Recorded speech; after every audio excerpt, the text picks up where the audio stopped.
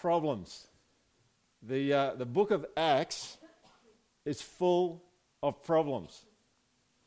In Acts chapter 1, we actually start off and Judas is dead. He killed himself. They need a replacement. That's a problem. Acts chapter 2, the Holy Spirit comes, fills the believers, and people start speaking in tongues, and people think they're drunk. That's a problem. Acts chapter 3, the apostles heal a crippled guy, and in Acts chapter 4, it gets them in trouble with the court of the day, the Sanhedrin. That's a problem. Acts chapter 4, we've got people selling houses and land and sharing them. And then in Acts chapter 5, what actually happens is there's a couple in the church that thinks, we'll do the same. We'll sell our stuff and then we'll go in and we'll say that we've given all the money to the church even though they kept a bit back for themselves. That's a problem. You know, in Acts chapter 5, we've got the apostles. They get arrested, they get tried and flogged. That's a problem. Does anyone think that's a problem? Getting flogged is a problem. Okay, that's going to hurt. And then we get to Acts 6, which is where we're up to today, and we find that the disciples are increasing in number, and what we have is another problem. We just have another problem. Another one crops up. So let's read the text. If you can grab your Bibles, that'd be great. We're going to go to Acts chapter 6, verse 1 to 7. Acts chapter 6, verse 1 to 7.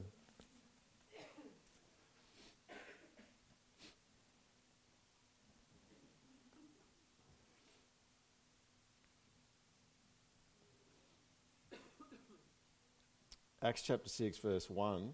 Now in these days when the disciples were increasing in number, a complaint by the Hellenists, the Greek-speaking Jews, arose against the Hebrews because their widows were being neglected in the daily distribution. And the 12 summoned the full number of the disciples and said, "It is not right that we should give up preaching the word of God to serve tables. Therefore, brothers, pick out from among you 7 men of good repute, full of the Spirit and of wisdom, whom we will appoint to this duty. But we will devote ourselves to prayer and to the ministry of the word." And what they said pleased the whole gathering, and they chose Stephen, a man full of faith and of the Holy Spirit, and Philip, and Prochorus, and Nicanor, and Timon, and Parmesan. No, it's Parmenas, and Nicholas, a proselyte of Antioch. These they set before the apostles, and they prayed and laid their hands on them.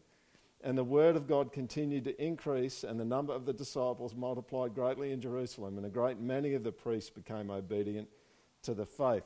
I reckon what we see in this passage is we see another problem, another solution, and a holistic solution. Let's get into it. Another problem. Have a look at verse 1. What have we actually got here? We've got a problem. And the interesting thing about verse 1 is the problem is connected to growth. Now, you just have to expect that. If things grow, you're going to have problems.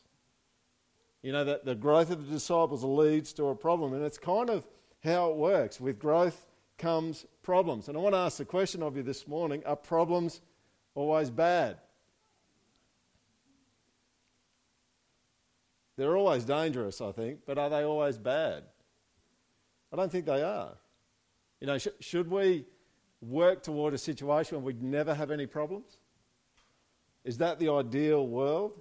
I mean, I used to think that when I was leading the church. I just thought, I just want to have a clean run. Like, give me 6 months, 8 months of clean run with no problems. Which usually means you're not working with people, by the way, just in case you're wondering. Does the arrival of problems wreck your day? Well, it depends on the way that you view them. Here's another way of asking those questions. Are problems the result of sin and evil in the world? Well, yes and no is the answer to that, right? Some definitely are.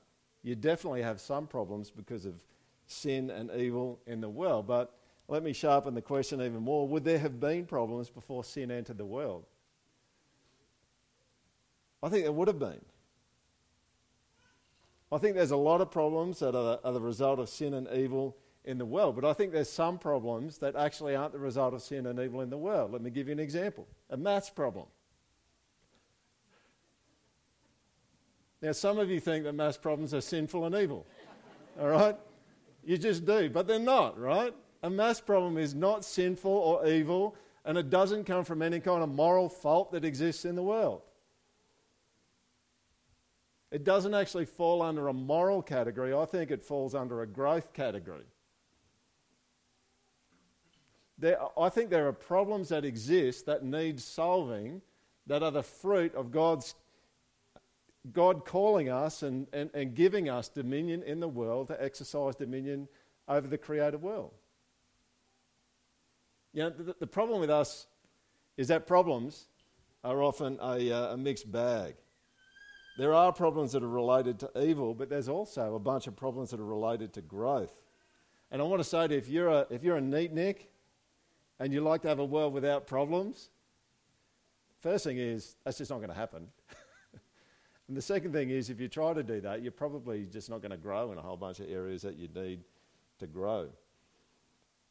If you've been having any kind of conversation with me over the last few months, you've probably heard me talk about this book here, which is not a Christian book, by a guy called Ed Catmull, who is the co-founder of Pixar. Right? Found it so crazily helpful. Okay, and one of the things that Ed actually says, if you want your organisation to grow and you want them to find really creative, good solutions to things, then you just have to embrace the fact that problems exist. You need to go looking for them. So rather than avoiding them, you actually need to go looking for problems. And one of the things that Ed says in this book is he says the most dangerous problem that exists for you is the one that you don't know about. Now, I think that's consistent with Scripture. I think the most dangerous sin for you is the one that you don't know about, right? Sin is a problem. And you should go looking for it, and you should try and uncover as much of that as you possibly can, because that's the stuff that's actually a problem in your life. I don't know whether you've ever had that experience where you finally notice that you've been doing something in your life and you put your hand up and maybe you tell your spouse, you just say, hey, I just realised I've been doing this. It's like, yeah, you've been doing it the last 15 years. Has anyone had that? It was a problem, you just didn't see it. So what we've actually done as a project staff is we've started this thing called Project Problems. And it's not allowed to be about people, so you don't need to sweat the fact that we're having a chat about you behind your back. But at the end of our staff devotions, we do staff devotions every Tuesday from 9 till 9:30ish. And anyone's welcome to come to that. You can come and join us for staff devotions if you want. It's a really cool time. Anyway, at the end of that, we have this 15-minute segment which I call Project Problems, and we are rostered on. And it's not like when you find a problem, you're going to be rostered on. When you find a problem, it's not that you just turn up and you go, I've got a problem, so we'll have Project Problems today. It's like, I think this is really good. I think what Ed says is really good. We need to just be working hard to find the problems that exist, which means that the staff are on a roster, which means you need to find something that's not going as well as you want it to go in your area of responsibility.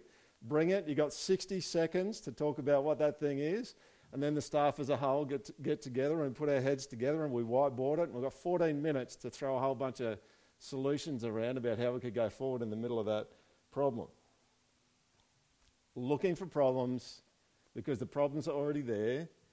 You know, do I think that the problem with the widows was there before the complaint came? Yeah, totally it was. It was building up for a while.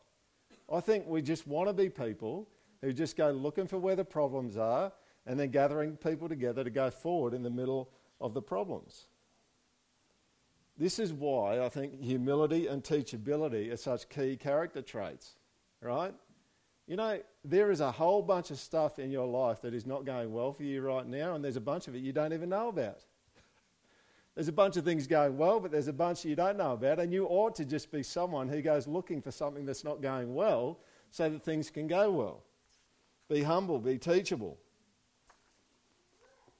You want to assume that you don't have everything squared away. You need to welcome people saying, I think there's a problem here, because there probably is. And it was probably already there. You know, sticking your head in the sand doesn't change anything. Who knows that? It just doesn't change anything. And what I'm saying here is not like you just need to have it's not a mind trick, all right, where you just need to have a positive view of what a problem is. That's not even what I'm talking about. Think about sin with me for a minute, all right? Who here really enjoys it when their child's sin goes public? You don't, right? But it's actually a really good thing. It's actually a really good thing. It's a difficult thing, but it's actually a really good thing when anyone's sin goes public. Because a secret sin is particularly destructive, is it not? And so you want stuff to actually go public. You know, what you get to see when your child or someone that you know, where they have a sin that goes public, is you actually get to see and deal with a sin and a problem that was going on the whole way along. You know what I'm talking about? It was there. It's not like sticking your head in the sand stops it from being there. You're just in denial. You know, you can't deal with or grow through a hidden thing. And when something is hidden, it can stay hidden. It can be a bit hidden from you. And it can hamper you and stop you and hurt you and hurt other people without you even knowing it fully.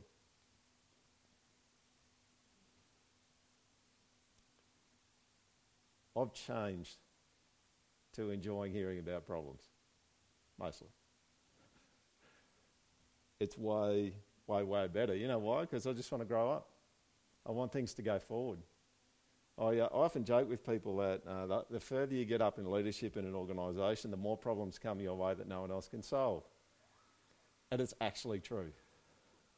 It's actually what happens. And if you end up at the top of the organisation, you know what you get? All of the problems that no one else in your organisation can sort out. Now, if you are absolutely committed to never having a problem in your life, that's not going to be a good place for you. And that's where I was for a bit. It was like, I just don't want to have, can you guys just get stuff sorted out so I don't have to deal with it? And it's like, no, like, let's do it. Let's do it. Let's find out where the problems are. Let's find out where the stuff is that's not working well. Let's get this place working really well. Let's get people following Jesus. And if there's a problem there, or there, like, let's just hear about it. And let's get in there. Let's get amongst it. Because the last time I checked, Jesus was the kind of person that gets amongst problems. True? He just does. I mean, what even is that? You kind of, you set aside, he sets aside everything that he had in the heavens, and he comes down and he walks with a bunch of scumbags. Really, for 33 years. Like, if that's not, he's into getting in the middle of problems and doing something good in the middle of them, I don't know what is. Well, we have had lots of problems at the project. Okay? Many of you have heard this, but when the project started, we kind of, Nathan Gilmore and Diff Crowther and I, we kind of got together and we said, let's give this a crack and see if there's anything left standing after 2 years, and we'll work out whether we're going to keep going then. So that's a big vision, a 2-year vision. That was a big one for us. We started, we didn't have any denominational backing, which we really enjoyed, but then you know what you get with denominational backing is all these theological and doctrinal statements, and you get process documents, and you get HR document policies or policy documents. You get all sorts of stuff that we just didn't get. And I'll tell you one thing that has happened with the project is the project just grows and it outgrows the structures, and we kind of scramble to make sure that the structures are growing with the size of the church, but then it goes a bit beyond it, and then it becomes problematic and you've got to deal with some problems, and that just seems to have been the pattern for us. I think we're getting better at being ahead of the curve, right? But is it possible that we're, I'm going to talk about this later, but is it possible that we're going to have some problems that we haven't catered for or got our head around yet? Absolutely. Are they dangerous? Are problems things that can hurt people? Absolutely they are. You know, one of the problems for us at the moment is, I'll talk about it now, one of the problems for us now is a venue to meet in. And that's not the only one. I'll get to the other one later on, but we've got a heart to really reach our community, and our facilities just don't cut it right now. This hall is not big enough. This hall today is over 80% full. And churches have stopped growing at 80% when the building's 80% full. That's the conventional wisdom on it. So what do? Oh, we could stop. But that's never been my vision to limit the amount of impact that Jesus would have us to make on the Highfields community and the Toowoomba community. So what do? Well, we've got a problem. And what you will see is that the elders, we are just embracing lots of people in this process of thinking about the problem in front of us. So Alex McLennan, the head of the Leadership Advisory Group, which looks after HR and policies and that sort of stuff for us, really appreciate everything those guys do, came and met up with the elders and said, what do you think that we need in terms of a venue and a location? And so we had this hour-long meeting early on a Thursday morning and an elders meeting one time. And then we kind of sent him away, and the Leadership Advisory Group have been working on venue stuff. I think that's Alex and Loki and Will and Alan Conroy. I think I've got everyone. So we've actually had 4 people working on that sort of stuff. It's like, you know what you do when you have a problem and you're not sure how to solve it is you enlarge the circle of people that you're working with to resolve the problem. That's what you do. And are we at some point in time just going to come out and just make some kind of official decree to you about what we're doing? No, we're not. We're actually going to gather all the information, work out what we think is the best way forward, and then we'll come and talk to you about it. And you'll get the opportunity to be part of that, which is, I think, what you actually see in Acts chapter 6. We've got a problem, we get everyone together, and we'll have a talk about it, because, you know, it sounds really cheesy, but this is one of the things that I say about our project problems with the staff. A problem for one is a problem for all. And this is a problem for all. So it's good for us to do it together. But as we go back to the text, one thing that you actually realise about this problem that we see in Acts chapter 6 is it wasn't just a growth problem. There are growth problems, but it wasn't just a growth problem. Go back and have a look at that verse there with me. Now, in these days when the disciples are increasing in number, a complaint by the Hellenists arose against the Hebrews because their widows were being neglected. This wasn't just a growth problem. This was a neglect problem. It was a bit more sinister than just a growth problem. It wasn't just about being overlooked. It actually has got a sense of discrimination about it. That there's some people that needed to be looked after that weren't being looked after. And the ones that were missing out on it all were the Greek-speaking Jewish widows. Now, this is a significant problem. Let me just run through this really quickly. It's a significant problem because they are widows. You know, women spent their lives in their father's house and then the houses of their husbands. They had little economic opportunity. They didn't control property, and they were vulnerable. If they were widowed, they were vulnerable. They were often in poverty. That's a problem, right? They don't want people to be in poverty. It was a problem because it was about food. Now, you have to be pretty understanding here, right? But when you don't have food, life can get really like crazy tough, right? Like that's kind of a vital ingredient for life. They don't have enough food. You know, and I'd encourage you, don't be too quick to be critical of the widows. Like, how would you go if you didn't have enough food? We, as a family, were out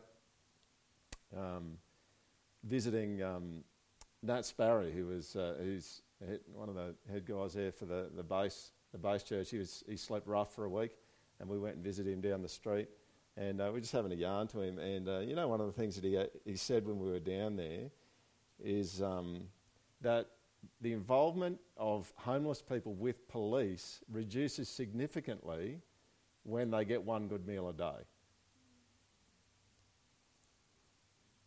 Like statistically. And that makes sense, right? Like if you don't have food, it's like that's like a critical thing. Like we need to go after and get some food from somewhere. When you don't have food, it gets messy. So it's messy and it's difficult. It's a significant problem because they're widows, because it was about food. And here's the last one, because it was a complaint.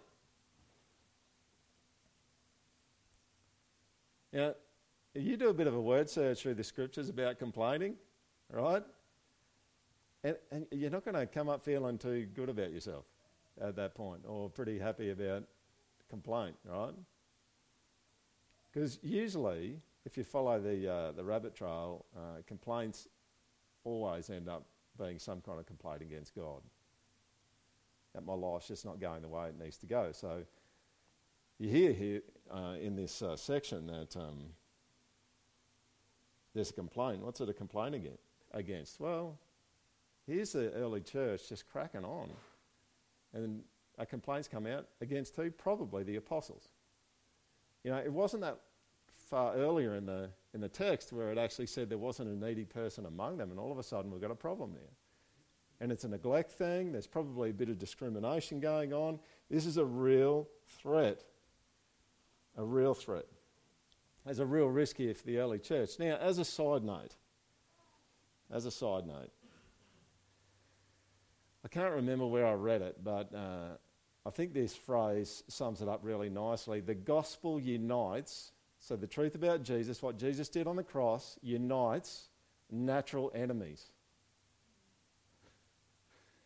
Like any kind of club that you get involved with in society tends to be kind of shared interests, shared kind of ways of doing life. What actually happens in the church is the uniting centre of the church is Jesus himself, and what he does is he brings together people who by nature are natural enemies. So if you look around here and you see people who annoy you, congratulations, you do too. That's just how it rolls, all right? This is going to be the thing. Like if you're going to be in the church, what Jesus is going to do is he's going to get a whole bunch of people together who are just a bunch of them are going to get on really, really well, and then there's some people just really going to annoy you. They're just going to get on your goat. How do I know? Because Jesus picked in his disciples, he picked Matthew the tax collector and Simon the zealot.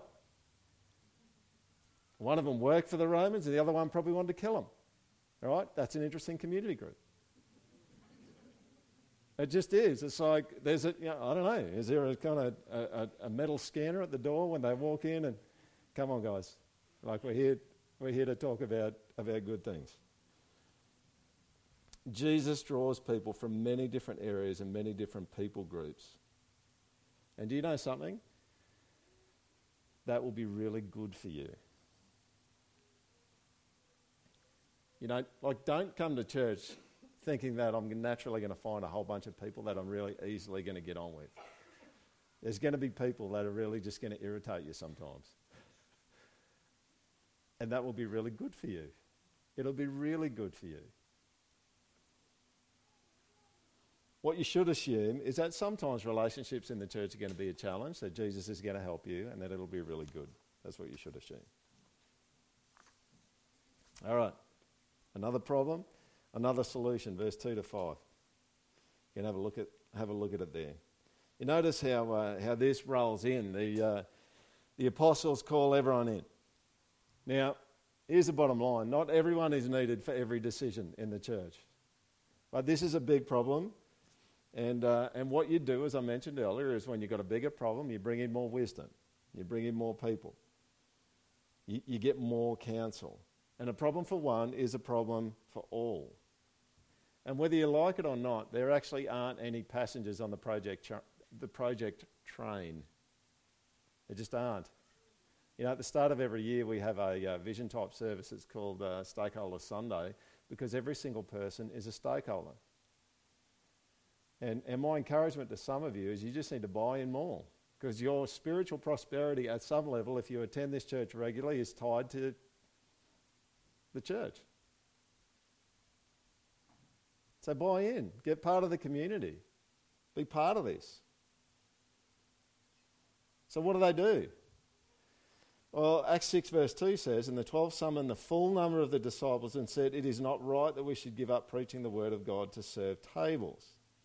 Now when the text there says it's not right, it's not talking about a moral statement, but it's talking about what's appropriate or acceptable. And the word is not actually used here, but the word for serving tables is the word from which deacon is drawn. A deacon is a table waiter. And it's not that ministry is below the apostles, it's just that they need to do something else. And so at the beginning of last year, we actually kicked off deacons in the project. And the job of a deacon is kind of to sit in between the elders who lead the church and the congregation, the people in the church who do the ministry, who serve, and actually help that all to happen. And 9 Marks has got a really nice way of putting this. Elders lead ministry, deacons facilitate ministry, and the congregation does ministry. That's the way that we see it.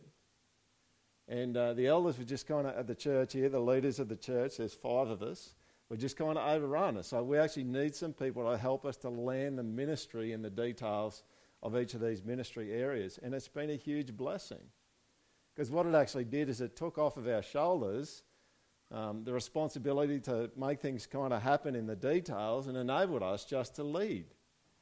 And to be studying the Word, to be prayerful, to take the church forward spiritually. And how did we do it? Well, we presented the deacon thing way back. We invited nominations for deacons. We went through an interview process with them. We gave you an opportunity to give us feedback on the people that we presented. And this is what we see in Acts 6 verse 3. Therefore, brothers, pick out from among you 7 men of good repute, full of the Spirit and of wisdom, who we will appoint to this duty. You know, the apostles are still leading, but they're actually they're kind of submitting their thoughts to the group kind of wisdom here. And why do they need to be wise? Well, it's pretty obvious in this passage why they need to be wise, because there's people who are upset. And, you know, like you can see the situation here. The widows are upset, so what do? Well, you just avoid that. Like, let's just not go into that. I mean, if you're a conflict avoider, that's not going to be helpful at all. But what do the apostles suggest? It's like what we actually need is some really wise people filled with the Spirit who can go in there and engage with the trouble that's actually going on in there. They're going to need to be really wise. They had a fix for the problem. Number 3, a holistic solution, verse 5 to 7. A holistic solution is these, let me read it.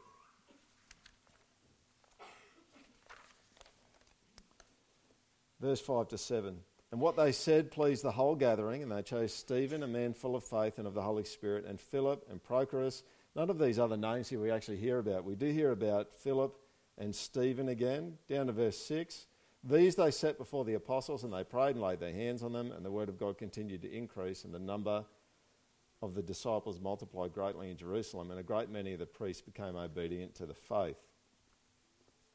Now, here's where I want to finish today.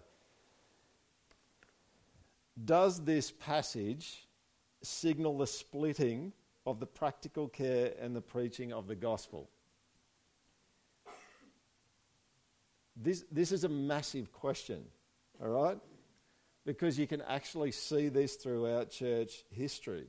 There's a tendency for some churches to be really, really good at social justice and less good at preaching the gospel. And then other churches that seem to be really good at preaching the gospel and preaching the word and less good at doing social justice. Can you split them? Well, obviously you can, right? Because it's actually happened. But the question really is, does the Bible split them? And I think the answer is no, it doesn't. It doesn't split them. In the Bible, God goes for holistic solutions to problems. All right? And it seems like God's gig is like he's doing a holistic redemption. All right? A whole kind of redemption. I want you to come with me for a minute on this one. One of the pushbacks from me on splitting these two up is that I think we just have a clearer, more unified vision, biblical vision, I believe, of the human. You know, we believe that the parts of a human are kind of connected and it's kind of a whole. All right? You're an embodied soul. That the parts of the person are kind of interconnected. That the physical and the non-physical are actually linked. And when we care for someone, we should care for all of them. The non-physical heart, which the Bible talks about, affects the body. There's no two ways about it. When you're really anxious about something, there's a bodily effect. But also the body can affect the physical heart. And when we care for someone, I think we need to care for all of them. That's what we need to do. Now, I think the spiritual does have precedence, right? And it retains some significant importance, right? But does that actually mean that you don't do other things? Does it mean that the rest of the person is not important? Absolutely not. It doesn't make sense to say this. Well, it might to some people, but come with me on this. Eating, drinking water and sleeping are most important. Therefore, I don't ever have to have a shower. Does that make sense? It doesn't make sense, right? Because hygiene is important. Hygiene is very important. Is it critically important, like sleep and eating and drinking? Well, you could easily argue, no, it's not, but it's going to be if you leave it. You see, one of the things I think that the church has done is it's gone, spiritual redemption and spiritual rescue is really important, and then they've dropped the ball on the other things.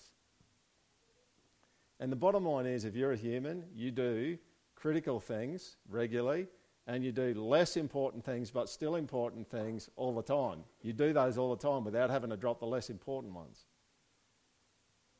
Does that make sense? You actually do this. It's not like you say that something has some kind of precedence. You go, oh, okay, well, what that means is we don't do the other thing. Let's go, well, that's not how you live your life. You give priority things. You give priority to things, and then there's all these other things. Yeah, I do those as well. Now, God is on the record, right, for being about the widow and the orphan and the downtrodden in practical ways. He does not drop the ball on those things. There is, in a very real sense, there's practical matters that are not going to last for eternity because they're physical realities. There is a natural kind of precedence, but does that mean those things aren't important? Absolutely not. James chapter 2. If a brother or sister is poorly clothed and lacking in daily food, and one of you says to them, go in peace, be warmed and filled, without giving them the things needed for the body, what good is that? You know what our version of that is? I'll pray for you, brother. Oh, yeah, okay. Yeah, it's 4 degrees tonight and you're wearing a pair of boxer shorts. I'll pray for you, brother. Now, James is saying, you do that, it shows you your faith doesn't have any works, that it's dead. Now, I don't totally agree with this next statement, but as a concept, I like it, right? But there's a pastor in Toowoomba that said to me once, he said, the way that you get balance is by going to all extremes equally. All right? And there's something in that. All right? That we just because you give something just a little bit more prominence and priority, it doesn't mean that you do the other things. Now let me give you 2 more reasons why I don't think you can separate social justice or practical helps from the ministry of the word and prayer. And here's the first one. Because both Stephen and Philip, 2 of the deacons, don't do it. You've got your Bibles open there. Have a look at verse 9 and 10 of Acts chapter 6. This is about Stephen. Then some of those who belonged to the synagogue of the freedmen, as it was called, and of the Cyrenians and of the Alexandrians, and of those from Cilicia and Asia, rose up and disputed with Stephen, but they could not withstand the wisdom and the spirit with which he was speaking. Stephen was not just doing practical helps as a deacon and not speaking the truth. He was. He was doing both. He did both. Go down to Acts chapter 8, verse 5 to 8. This is Philip. He was one of the other deacons. Philip went down, this is Acts 8 verse 5. Philip went down to the city of Samaria and proclaimed to them the Christ. What's he doing? He's preaching the gospel. He's telling people about Jesus. And the crowds with one accord paid attention to what was being said by Philip. When they heard him and saw the signs that he did, for unclean spirits crying out with a loud voice came out of many who had them, and many who were paralysed or lame were healed, so there was much joy in that city. They're doing both. Here's two of your key deacons doing both. They're doing practical helps and they're preaching. They're not separating the two. They're telling people about Jesus with their mouths. Another powerful argument, I think, is from a guy called Christopher Wright, who's a theologian who talks about the Old Testament exodus from Egypt of the Israelites. And let me read you this quote, and then I'll rip through what he thinks about redemption. This is what Christopher Wright says. It is the Exodus that provided the primary model of God's idea of redemption, not just in the Old Testament, but even in the New, where it is used as one of the keys to understanding the meaning of the cross of Christ. So according to Wright, what was God up to in the exodus of the Israelites out of Egypt for all those years? Well, he says that God was up to four things. Let me run you through them. Here's the first one. Political redemption. Israel was an immigrant minority people without a voice. They had no political freedom, they had no voice, and God liberated them from the political injustice and made them a nation. It's political redemption. The second one Wright talks about is economic. The Israelites in Egypt were exploited as slave labour. They didn't own the land, they couldn't enjoy the fruit of the land, and they were rescued by God from their slave labour. Economic redemption. Social redemption. Now, Wright says that there was a violation of human rights with the genocide of the Israelite women's sons. There was aggressive interference in their lives, and you can actually see in the death of the firstborn of the Egyptians was the signal, one of the signals that redemption was actually coming in a social way, that they were going to be freed to be God's people who value and cherish life. And the last one Wright talks about is spiritual. The repeated phrase by Moses and Aaron is that let the people go so they can go and worship God. Go and serve God. God rescues them so they can be connected to Him. God rescues them to bring them into covenant relationship with Himself. God didn't rescue them so they could go and worship whoever they wanted. It was to get the people connected to Him.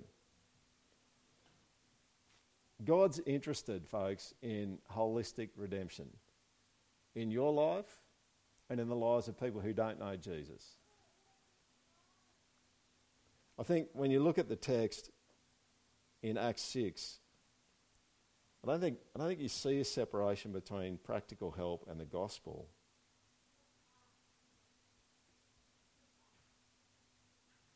And I could ask the question, is it better to practically help someone or to see them saved by Jesus? What would the answer to that be?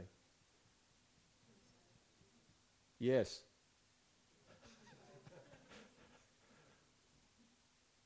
Yes. Because there's a problem with the question. The problem with the question is that it separates the two. And I don't think the Bible separates the two. I think we're supposed to do both. And not in a weird way, like you've got to quote some kind of Bible verse at the end of every sentence when you're helping someone get some food. All right? But they've got to be connected to each other. I think the Bible, and I think God thinks, they're all connected. And I think we should think they're all connected. So we should try and do all of them. Now, mercy ministries or social justice drift is a real thing. There are many, many, many organisations that do awesome social justice work that came from a strong Christian base in the very beginning and they've drifted. I'm not saying that a social justice organisation that has drifted from its spiritual roots is doing bad things. Okay? But I just think there's a better way to do it. I'm saying that keeping the gospel and mercy together is best. I'm not saying that doing mercy to someone without the gospel is bad. I'm just saying that's better. Does that make sense? And so when we do stuff, we want to keep the gospel and we want to keep mercy side by side with one another. Let me really quickly rip through some social justice or mercy organisations that do some great work, and just give you a bit of a heads up about their background. Here's the first one. You'd know that symbol. Do you know the founder of the Red Cross? Apparently the Red Cross was founded in 1859, and the guy who founded it was Henry Dunant. And do you know that Henry Dunant came from a devout Calvinist family? Do you know that? And Calvinism is a very, well, let's not even go into it, but it's a line of theology. We would align with quite a bit of it. And you know, reportedly at age 18, Henry Dunant joined the Geneva Society for Almsgiving. And the following year, with some friends, he founded the so-called Thursday Association. And you know what the Thursday Association was? It was young men that met together to study the Bible and help the poor. That was the Red Cross. That's an awesome start, isn't it? And let me just say, they do awesome work now. But you can see in the Red Cross that they've drifted away from keeping the gospel and mercy side by side. Okay? So don't hear me criticising them for doing bad work. I'm just saying it's better to keep the gospel and mercy side by side. What about this one? The Royal Flying Doctor Service. You know this one, right? This was a service set up to bring medical help for people who lived in places far from cities, who, if they were seriously injured before the RFDS, they had to travel hundreds of kilometres by horse, cart or camel to reach a doctor. They often died before they got there. You know who started this? A Presbyterian minister. A Presbyterian minister started this. His name was John Flynn.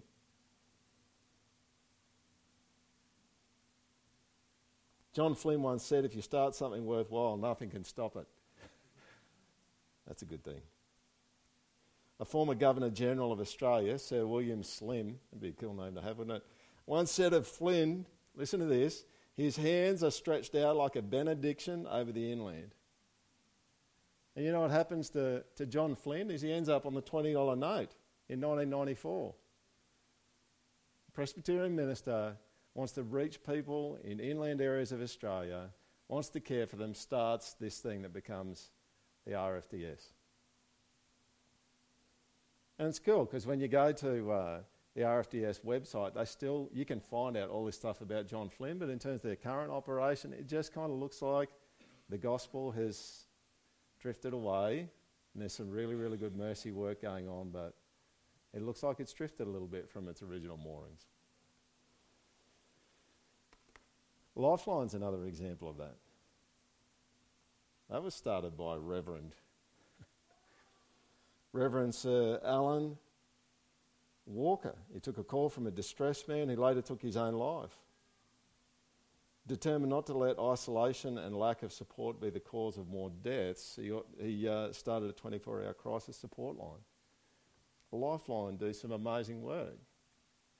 But it looks a little bit like the gospel has drifted away. Does it mean that the work that they're doing is not good? Not at all. I'm just saying that it's better when you keep the both there.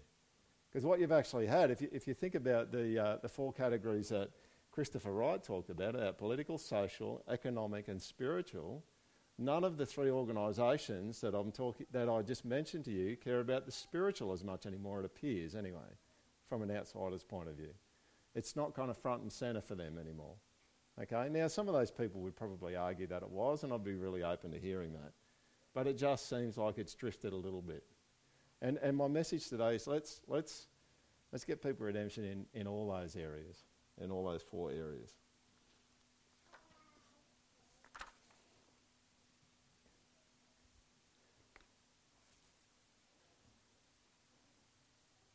We know this because we've got a compassion sponsorship, right?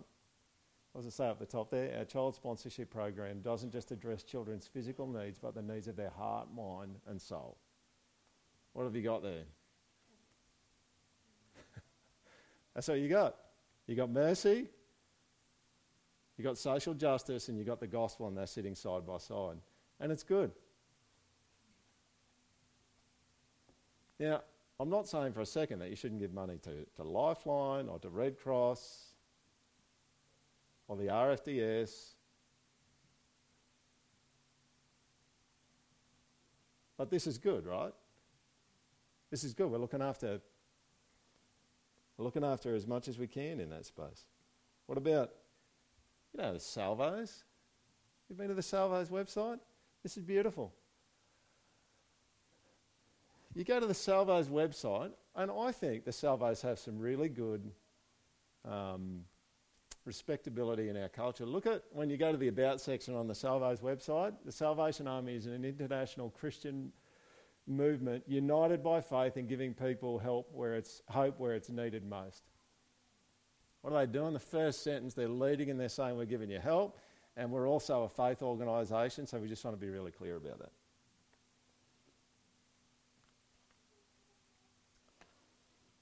You can do it. I think God's calling us into this space as a church. I think, for those who call the project home, I think this is a really timely word for us, because one of the areas that I think has been weak for us is local mercy ministries. And we talked about that at the start of the year. We talked about, and we've been, just need to let you know, we've been working on finding some deacons to actually fill in that role of leading local mercy ministries for us, because I think we need to be connected there. If you said, Peter, which one is the project? Is it preaching the word with social justice being left behind, or is it social justice with preaching the word being left behind? I think we're on this one right now. And we do some stuff, but let's be honest with ourselves and say, I think that's probably us. One of the things I think would be awesome, and we're in the process of nailing down this Mercy Ministries deacons thing, is I think it'll probably end up looking like the Compassion team, all right? Which is like someone's going to be a deacon and they're going to take the lead on it, and they're going to gather some people who have got a real interest and are really activated to be in this space to help them to actually do it. And I'd love to hear from you if you're someone who's got a real heart to do this and would be interested in taking a leadership role in it, okay? Come and let me know, let one of the elders know that you're really interested in being in this space, and especially if you're under 30. Not that there's anything wrong with you if you're over 30, all right? But there's just got to be some younger people out there that have just got a real heart and a real passion for helping people and a passion for mercy, and we just need your energy, folks. If you're in that category, or even if you're over 30 and you've got lots of energy. You've heard about the refugees that Ruth's leading a crew who are engaging with refugees. I mean, isn't it awesome that you don't have to go to another country to do missions? You can actually do it in your own town by connecting with people who need help there. I remember a couple of weeks ago, Sarah Taylor talked about the Rahab ministry with sex workers in town. There's lots and lots of good ministries in town that we could connect with to make that happen. We don't actually have to start a whole bunch of stuff. Like, I think it would be the dumbest thing ever to start a soup kitchen for us. Why? Because there's an awesome soup kitchen in town.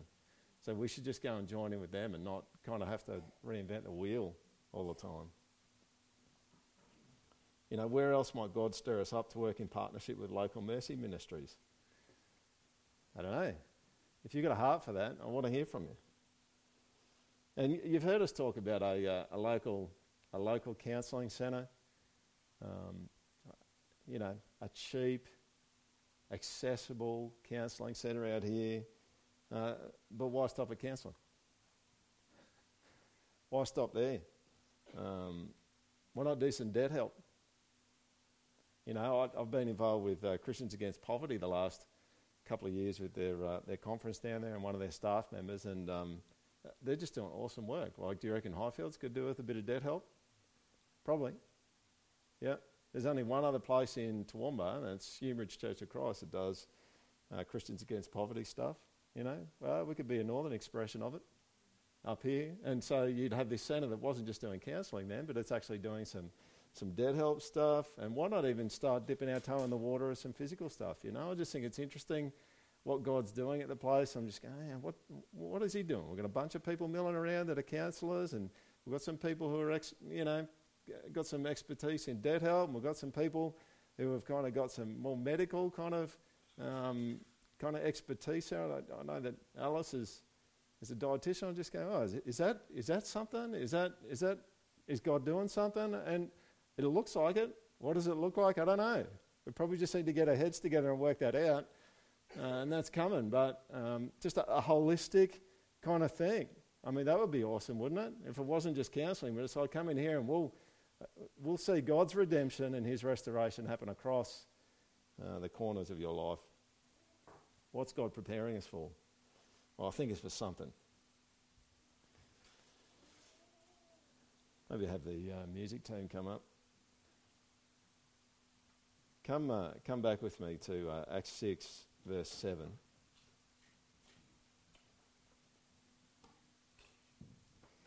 What's the result? What's the result of this problem getting squared away? Verse 7, and the word of God continued to increase. The word's this force. It's a vital force, and it brings about change in people's lives. It changes my life. I've been hanging out in Hebrews the last few days, and man, it's cutting across me and it's changing stuff. You know that, right? Who knows what I'm talking about? It changes stuff, you know? And it doesn't just change people who love Jesus. It changes people who don't. Which is why you should talk about it with people who don't love Jesus, all right? Because God is up to it. And if you're here this morning, you don't love Jesus, you just need to know that the kind of redemption and the help and the restoration that God wants to bring in your life goes beyond your wildest imaginations.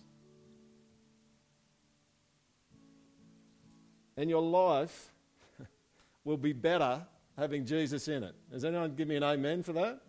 Amen, right? It's better. We are people who say, get Jesus in your life. It doesn't necessarily make it easier, but it's always better.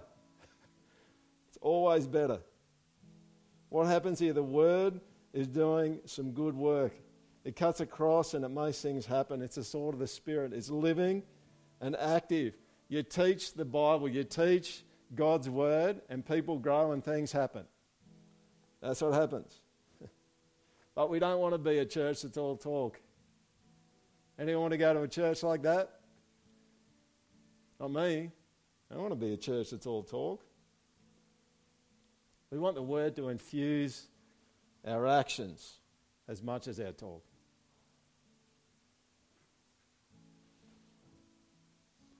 Imagine how powerful it would have been here. You know, now we're not just talking about the apostles speaking the Word, but there was a genuine problem there, and now the Word is active and living, and it's kind of going out as people care for one another and speak the truth about God to each other. Would have been powerful, right? Really, really powerful. So powerful that a bunch of priests get saved. Is that cool? Probably a bunch of them were amongst the Sadducees who were opposed to the apostles. Your main opponents are getting saved. Isn't that cool? So my encouragement to you, people from the project and visitors, let's go after holistic solutions for people.